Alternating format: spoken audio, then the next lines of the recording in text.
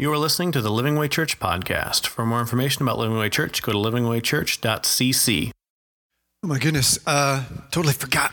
Hold on a second. I was daydreaming over there. I get a couple things. Man, okay, hold on a second. I got my things in here.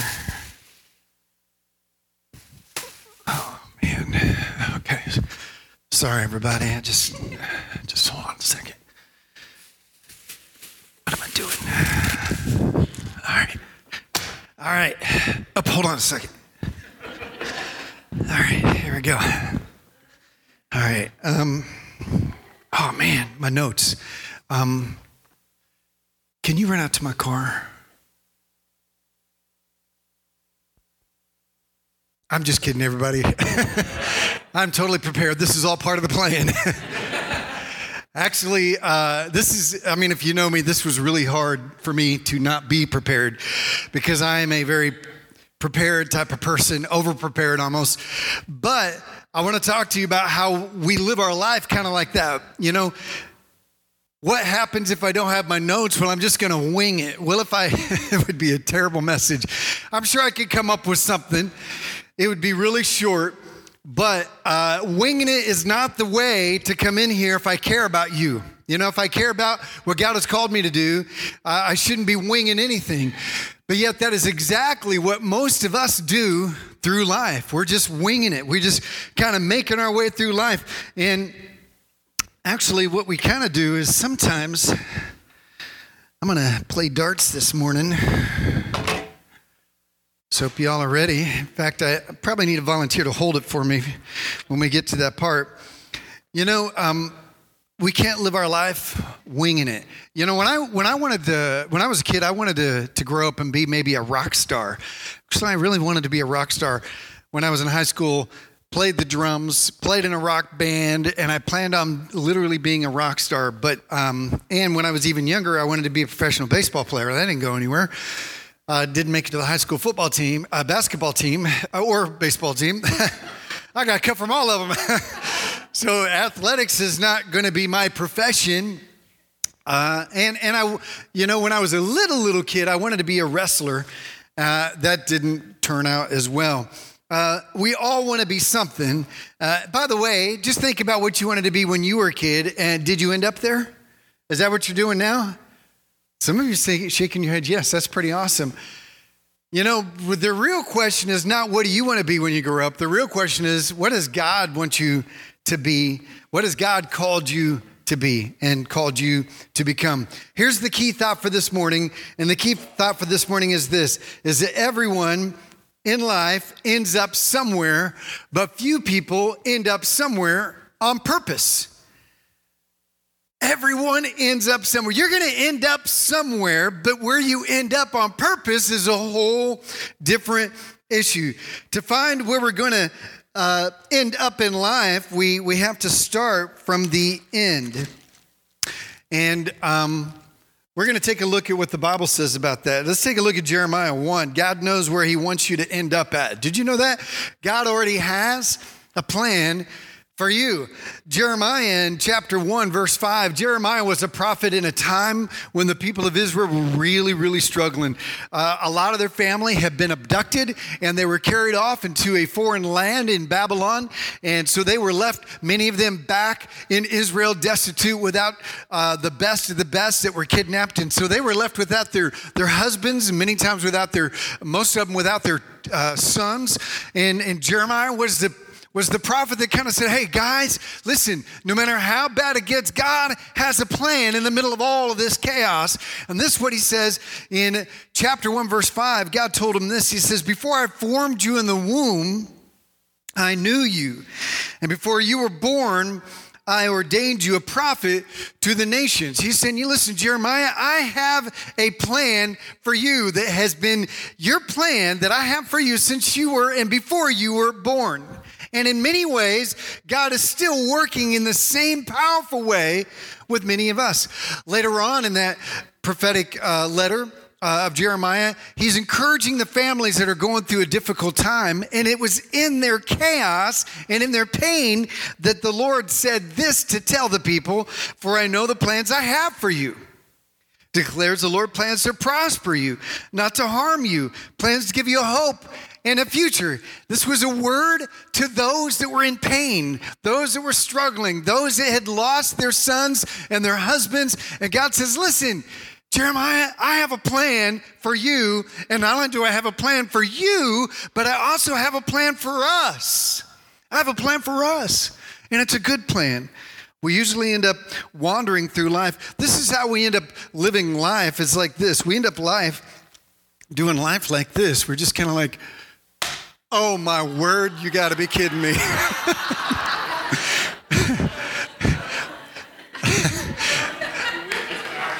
I can't help but be good, y'all. That was a bullseye if you're listening. I'm throwing darts. All right, this is, oh my word. Somebody stop me. All right. All right, I'm not even going to try this time. Whew, that was ruining my own illustration. This is how we do in life, is that we tend to just, oh my goodness, I'm just too good.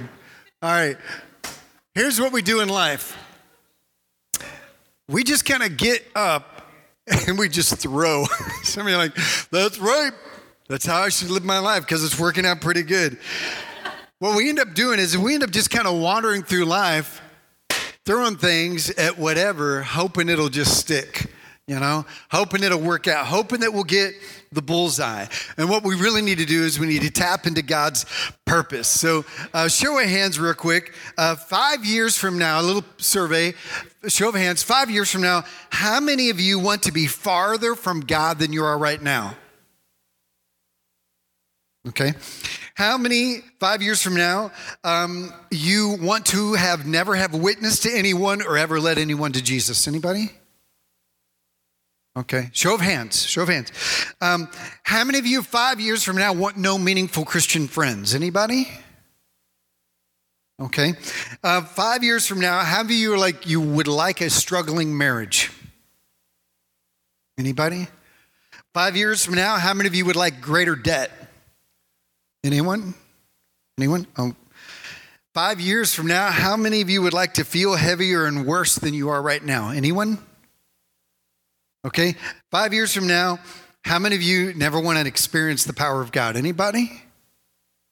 Well, these things will happen without a vision for your life. These things will happen if you wing it, if you just try to see what will stick. If you don't have a plan for your life, that is no plan. If you don't have a plan, that is no plan. Everyone ends up somewhere, but few people end up somewhere on purpose. Proverbs 29:18. This is our theme verse for this morning. And, there was a joke that, one of those, memes that had prepare, 2020 sermons all over the country, 2020 vision. It's the truth. I mean, we get 2020, year 2020, 2020 vision, but it's true. There is this sense of vision that God wants us to have. Proverbs 29:18 says, where there is no vision, the people perish. Other translations say the people wander aimlessly. There's just a sense of lack of direction. If you don't have an idea of where you're going, and the vision that they're talking about here is God's word for their life. And without a clear idea of God's word for your life, you will perish because you're wandering aimlessly, is what the essence of this verse means. The word vision here is the Hebrew word kazan. Everybody say kazan. Kazan. And basically this means a revelation, a vision, or a dream. Let me ask you, do you have a kazan for your marriage? Do you have a kazan for your finances? Do you have a kazan for your family? Do you have a kazan for your health? Or do you stumble through life just trying to see what will stick You know, a lot of times we evaluate our new year in December, January, and we come up with these kind of New Year's resolutions because we kind of have an idea where we want to go. And you know what resolutions are? I saw this week. I thought it was kind of funny. Resolutions are what you plan on doing for 1 week in January, and then they're kind of gone. This is kind of where we are. And we just kind of say, you know what? I'm just going to see what happens. That's what I was looking for. We're just trying to see what will stick. You know, I like to say the vision is like football. I've used this illustration before, but vision is like football on this. When you play football, if you're a quarterback, the play is you throw the ball where they're supposed to be. You don't necessarily just throw the ball at where they are. Now, sometimes when you're in a bind, you have to think on your toes and do like that. But a play is designed so that you are supposed to be in a certain spot, and they're going to throw the ball there. And by the time you get there, the ball will meet you there, and you are, catching the ball, maybe running with it at that point, or touchdown, or gaining some yards. But the idea is you have to get in the zone. If you're in the zone, if you're in the area, when that ball starts coming, you have to put yourself in the zone. You have to break through every barrier that might try to stop you, because you know where you're supposed to be. You know where you're supposed to place and plant your feet, and you got to get there. You got to bust through the obstacles and put yourself in the zone. Do whatever it takes. Vision is a lot like that. It's about seeing God's zone and placing yourself in it. Now check out this picture. This is from 2007, Seattle Seahawks against Green Bay Packers. Now, Green Bay was actually down when this game started, and then a blizzard hit. And the Seahawks had a hard time getting in the zone, but it was amazing, even with almost zero visibility. Look at that bottom right one. That's pretty amazing. That was the arena. Even with nearly zero visibility at times, because Green Bay was able to put themselves in the zone where the ball was supposed to be, they were able to advance as one of the largest playoff stretches wins. They cranked up 42 points, I believe, in that game, even in the middle of this incredible visibility issue. And the reason is they put themselves in the zone. See, without a zone, people wander aimlessly. They knew where they were supposed to be. They put themselves there, and they were able to score and advance even when it was hard to see, because they knew where they were supposed to be. We must look at the end if we want to know what God wants to do now. Isaiah says this, Isaiah 46:10, declaring the end from the beginning. God starts at the end. He always starts at the end. Declaring the end from the beginning, and from ancient times, the things that are not yet done. He's basically defining what vision is. Vision is seeing the end before you get there. Things that have not been done that are going to happen yet.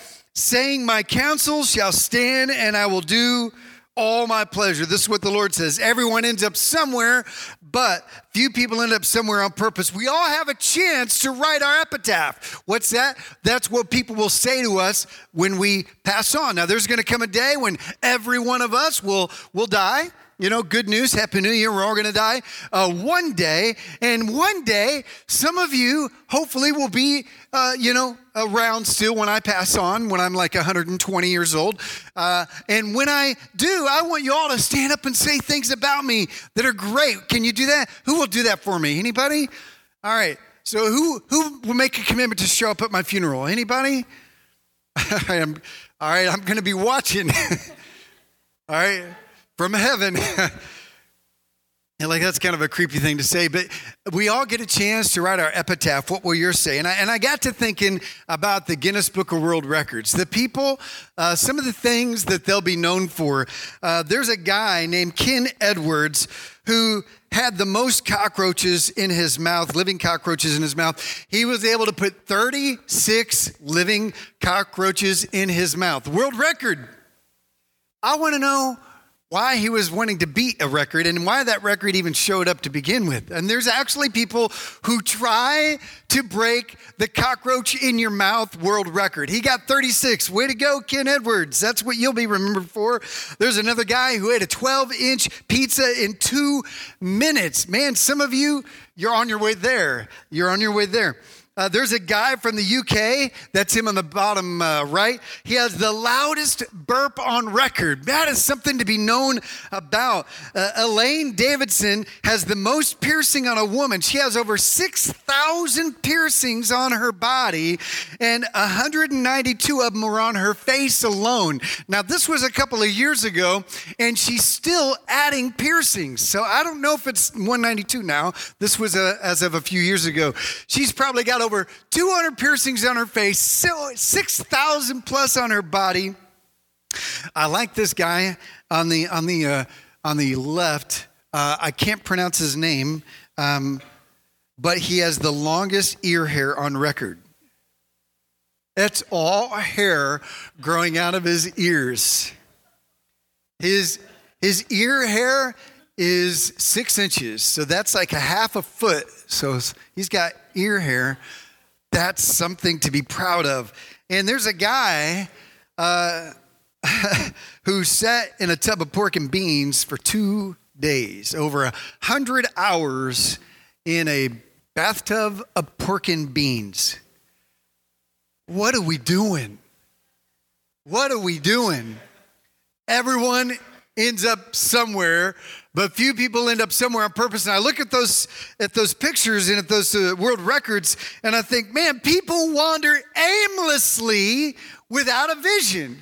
Man, do you have a greater vision than sitting in a tub of pork and beans? Do you have a greater vision than how many cockroaches you can eat and how fast you can eat your food? I've got an exercise for you real quick. Let's rate last week's service for those of you that were here, okay? On a scale from 1 to 10, put it in your mind. Was it successful 1 to 10? Now, you got to remember it, first of all, and you had to have been there, second of all right? So if you haven't been there, obviously, you can't rate it. So if you were here, rate it 1 to 10. How was the music? How was the message?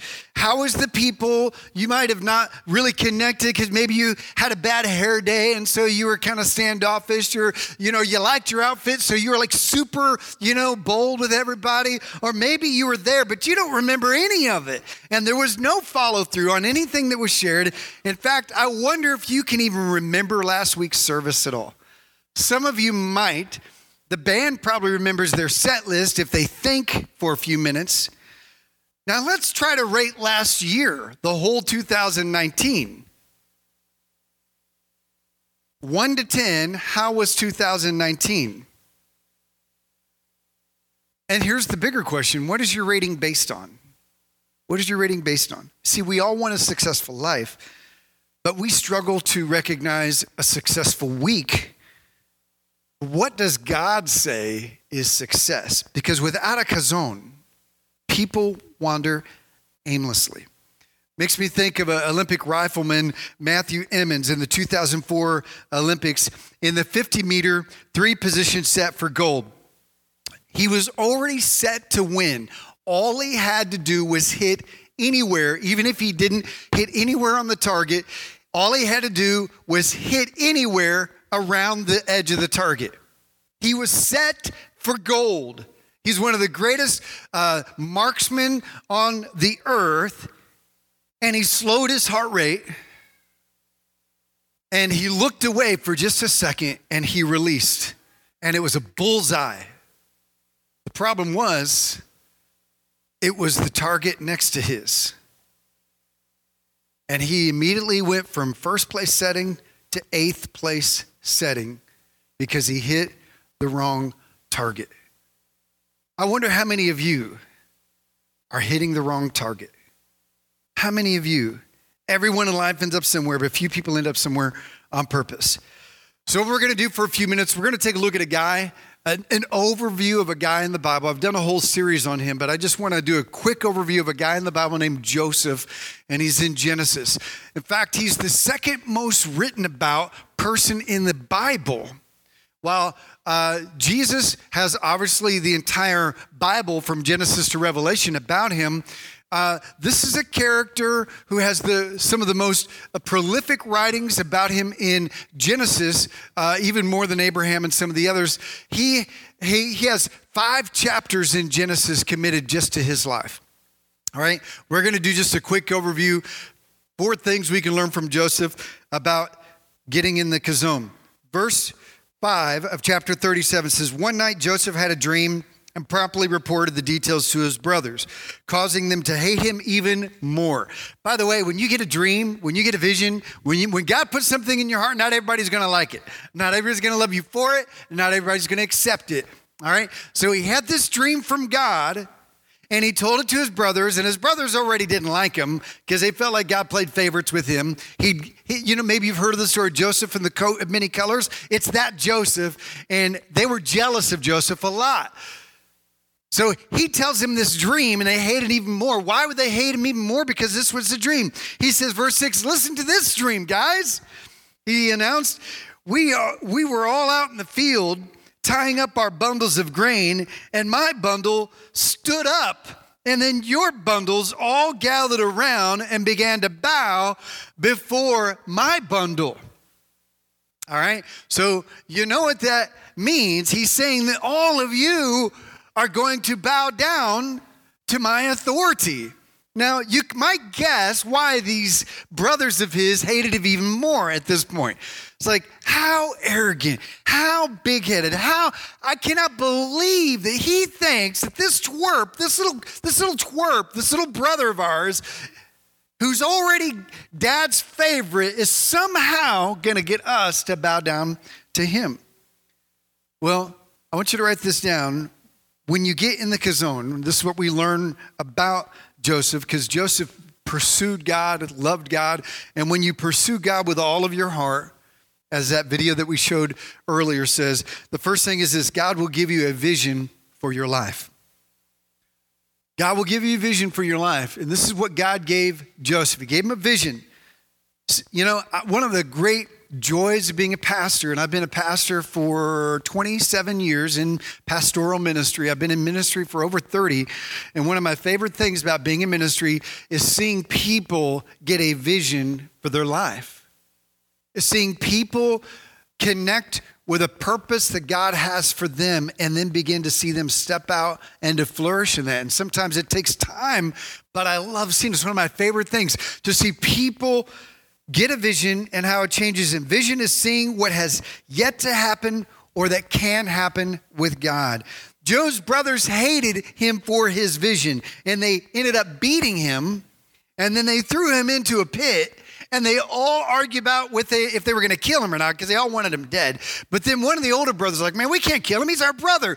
Let's do the next best thing and sell him into slavery. And instead of ending his life, give him a life of torment and pain. He thought he was saving him, but he, in the back of his mind, could have potentially given him a worse life.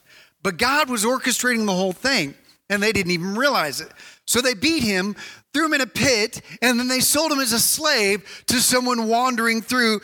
And then, as he served this household of a very significant leader in Pharaoh's court, he was convicted of a crime he didn't commit, and he landed in prison.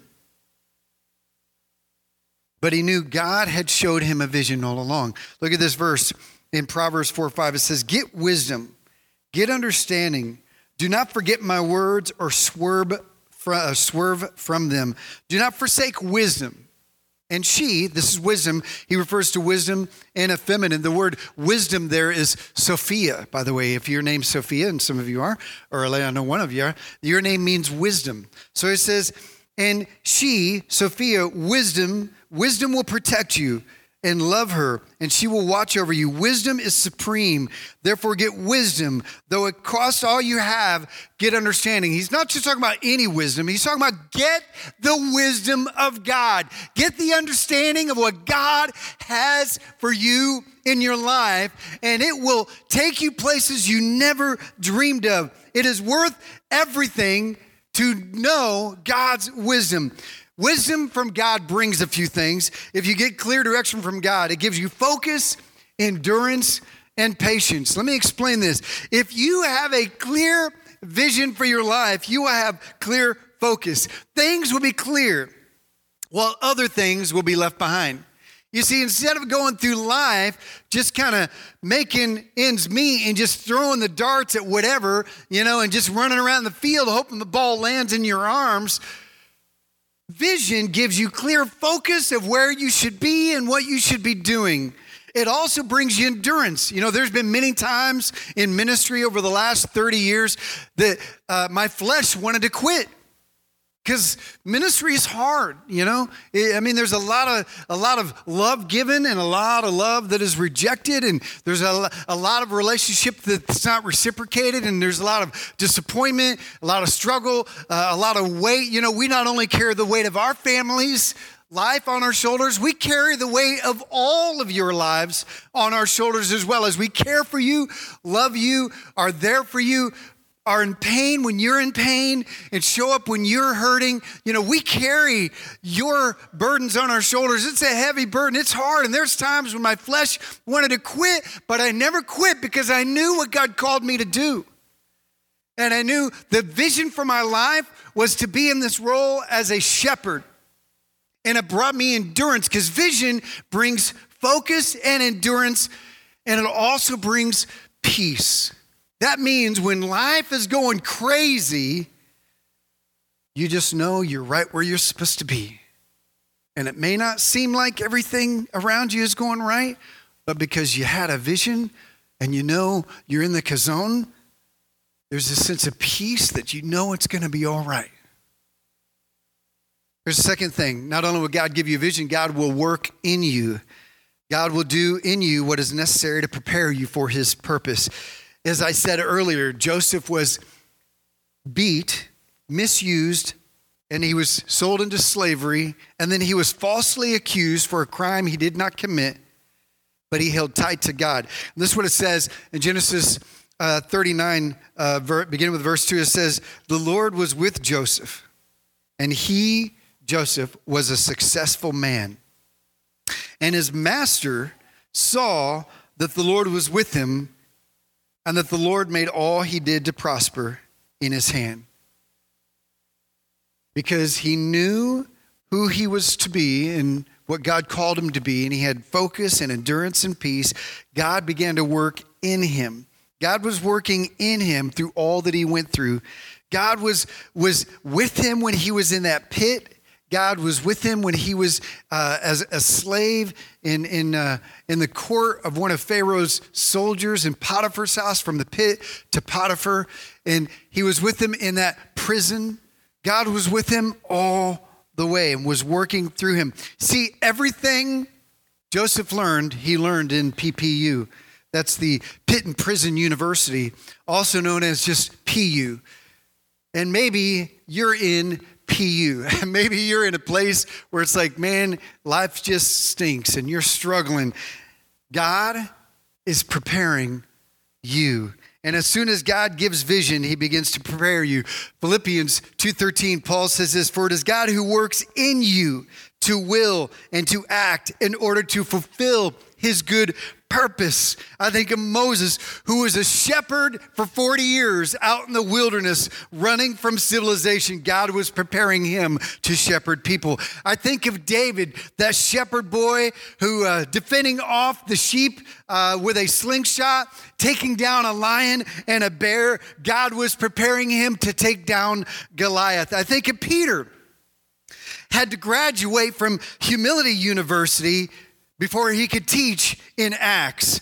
And you might feel like what you're going through is a setback, but many times the setbacks are really setups for God to work in you.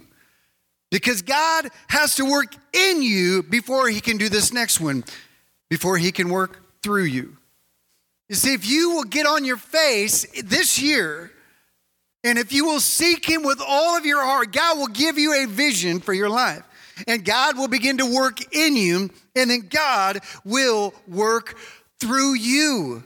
When you get in the kazoo, God will work through you. This is what it says. Joseph was sent to the pit, then to Potiphar's house as a slave, and then in prison for a crime he did not commit, and he became buddies with a guy in the prison.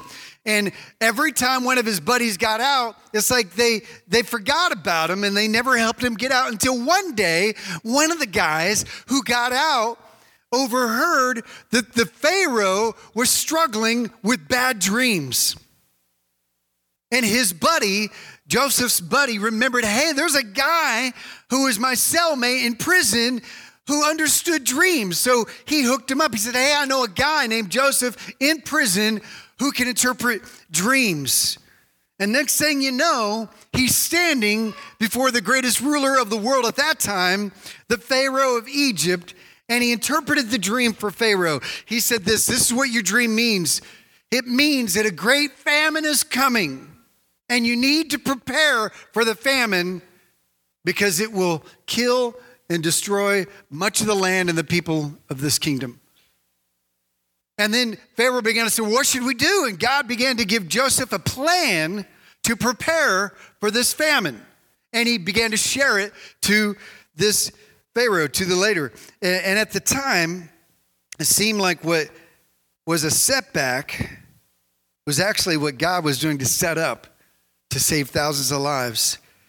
See, God began to work through him in the midst of this.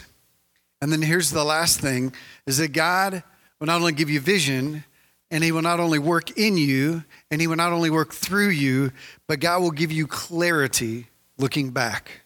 And I love this. There'll come a day when it clicks. There'll come a day when you can look back and go, I see why that happened. I know why that relationship ended. I now see why those doors closed. I see how that experience made me who I am today. You know, a lot of my pain, a lot of the struggles, a lot of my sickness, a lot of the things that have gone through my life, they've shaped who I am today. And looking back, I see it because I know God's vision for my life. I know the call of God in my life. I can look back and go, there's clarity. I now understand a little bit as to why some of these things happened. That famine that happened, Joe was put in charge because he had a God-given vision to fix the problem and a solution. His brothers were in the midst of this famine, and little did they know that Joseph had gone from the pit to Potiphar's house to the prison, and now he was in the palace, and he was put a second person in charge during the famine because he was the one who was set up to save the world at that time.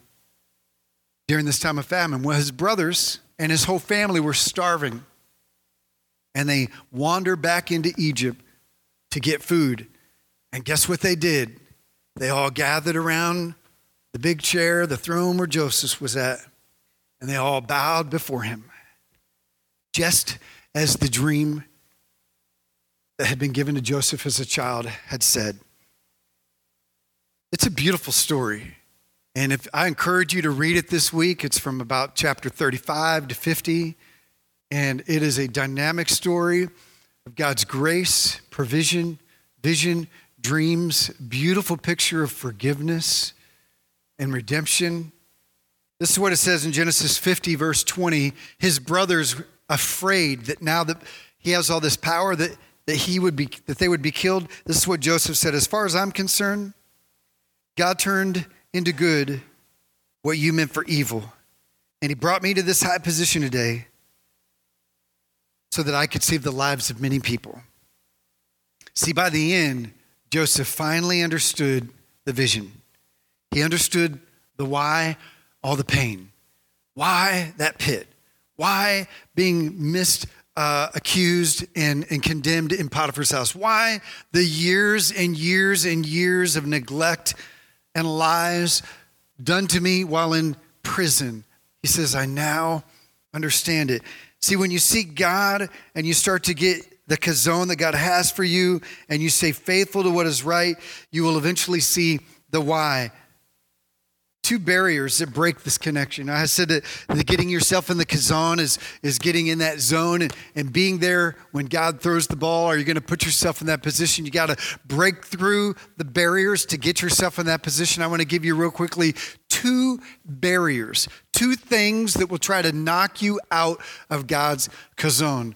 Two things that will try to knock you out of God's plan for your life. You don't have to come up to me and say, I'm dry, and then I'm scattered or I'm confused. You don't have to live that way, because everyone ends up somewhere, but few people end up somewhere on purpose. You need to find God's chazon for your life by getting on your face, seeking his will for your life. You will get a vision. God will work in you. God will work through you, and you will have clarity of your life. But there is opposition, and these are the opposition. It's found in Psalm 24. 2 barriers to break the connection and will try to take you down. Who may ascend to the mountain of the Lord? Verse 3 says, who may stand in his holy place? The one who has clean hands and a pure heart, and the one who does not trust in an idol or swear by a false god. They will receive blessing, God's plan, God's purpose, God's provision, God's future from the Lord, and vindication from God their Savior. 2 things that knock you out of the zone. 2 things that will try to be a barrier and disconnect you from the chazon of God. The first one is this: sin. He says, he who has clean hands and a pure heart. Sin is a sensitive word. Sin is a sensitive word, but in the Bible, it means missing the mark. This is what sin is. If you were to say this is God's word for your life, this is, you could even say this is like the 10 Commandments, God's word, God's law. This is sin. Sin is this: falling short of God's plan for your life. That's what sin is. Sin literally means falling short. That's why Romans says all have sinned and fallen short of God's glorious standards. And we could spend our whole life trying to hit the mark, and we will miss, and we will miss, and we will overshoot, and we will fall short. The Bible tells us we are a terrible shot, and that we all fall short. We're all sinners. That's a big dilemma. But thank God for Jesus, who forgives us of all of our sins. It literally means missing the mark. It means being out of the zone of where God wants you to be.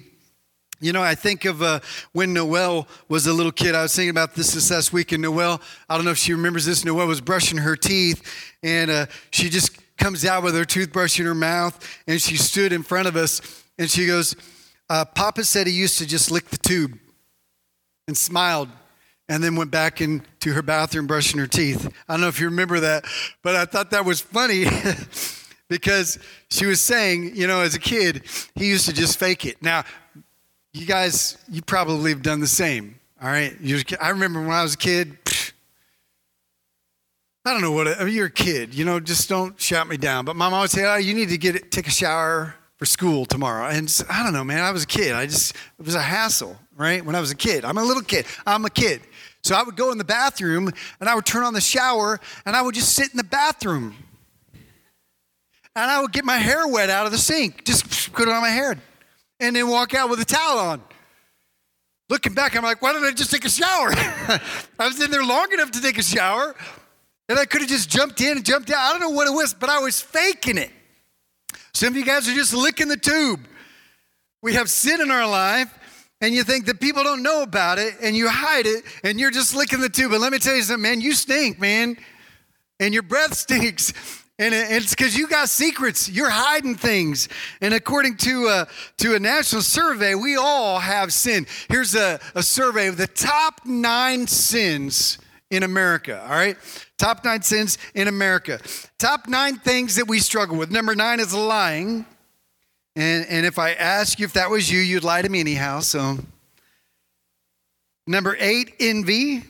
Number 7, sexual lust. Number 6, anger. Number 5, gluttony. Number 4, pride. Number 3, selfishness. And if you're not sure if that's you, just ask your best friend and they'll tell you. Number 2, laziness. If I'd asked you to raise your hand, you probably wouldn't because it'd be too much work. And the number 1 sin in America, interestingly enough, is materialism, which serves a lot of other issues. Basically, it's selfishness. Whatever it is, it doesn't have to have been mentioned. Whatever it is, will you let God renew your heart and your mind? This is what David said in Psalm 139. He says, search me, O God, and know my heart.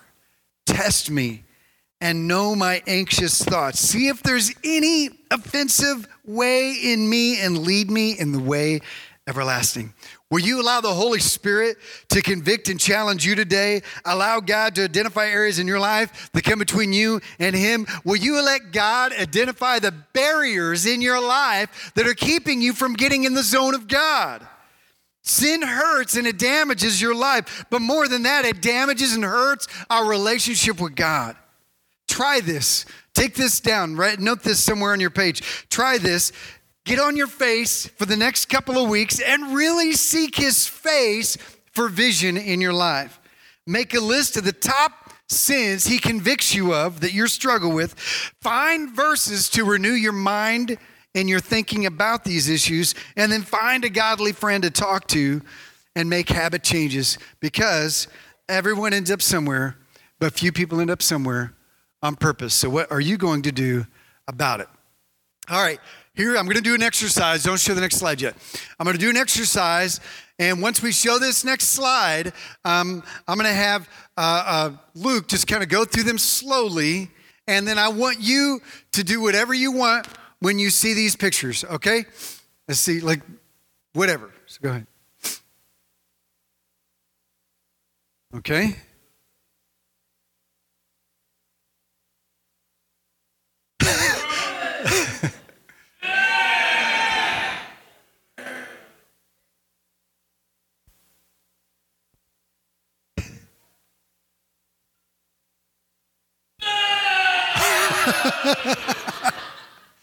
All right, that's the last one. I think, is there, how many more left?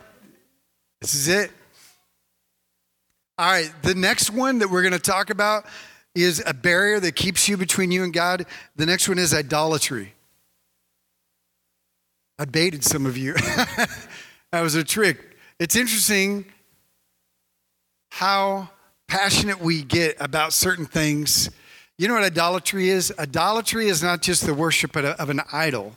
It's misplaced passion. It's misplaced affection. This is what he says. Who can find the blessing? Who can get in the Lord's presence? Who can go to the mountain? Well, it's the one who does not lift up his soul to an idol. See, an idol can be anything. An idol can be your favorite recreational hobby. It could be a favorite sport. It can be the Dallas Cowboys.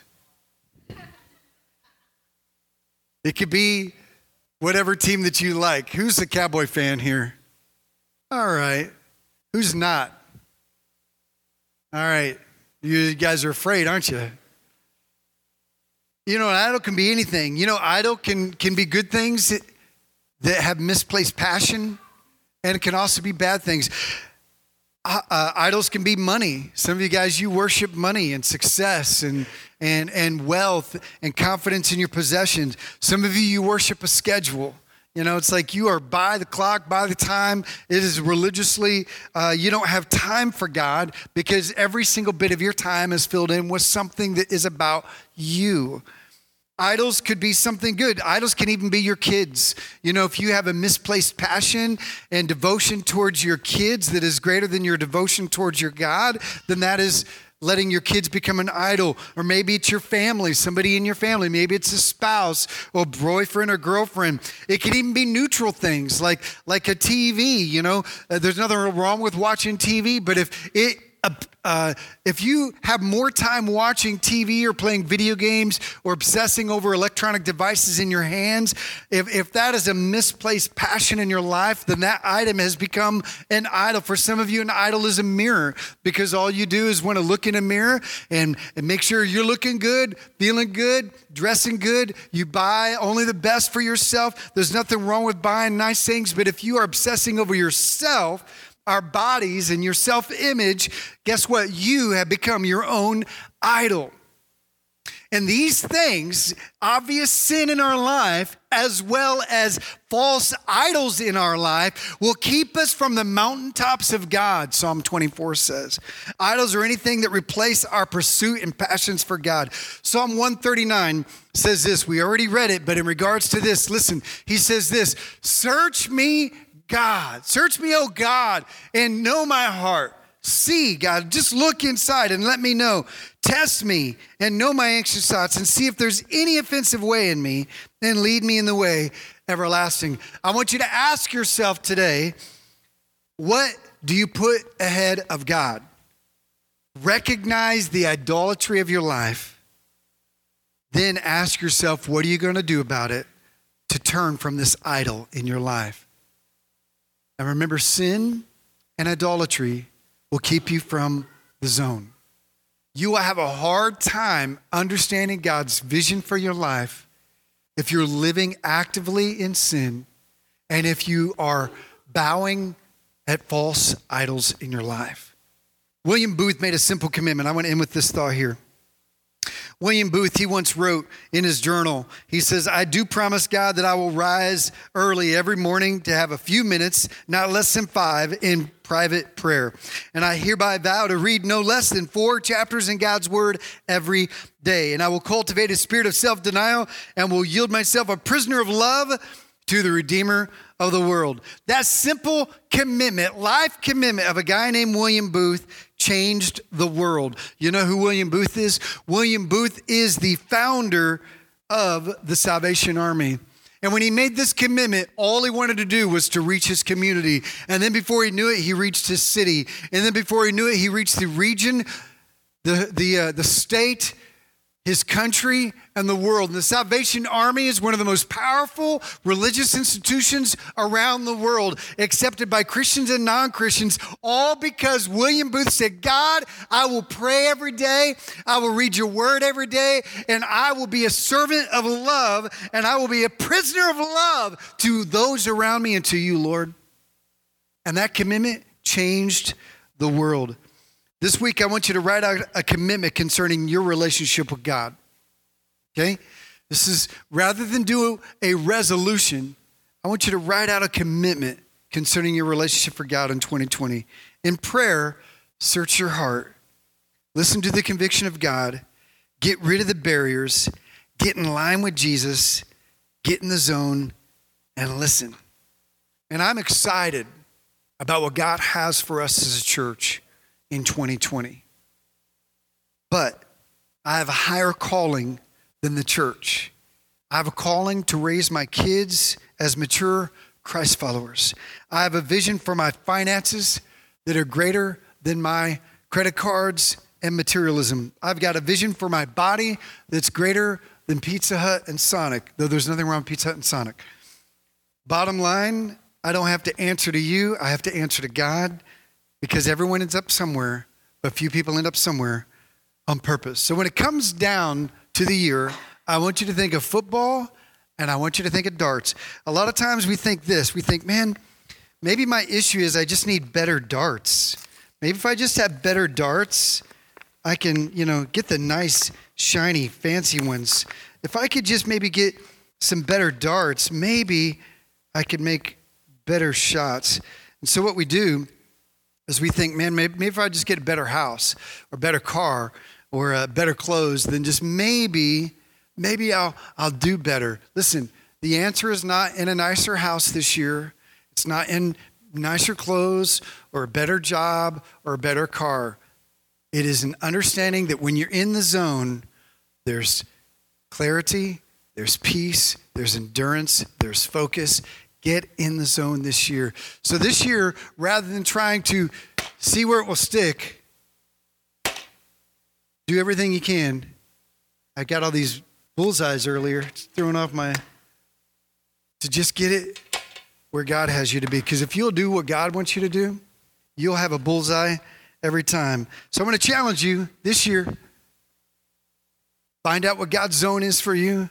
Place yourself in it. Stop just randomly throwing things and see what will happen.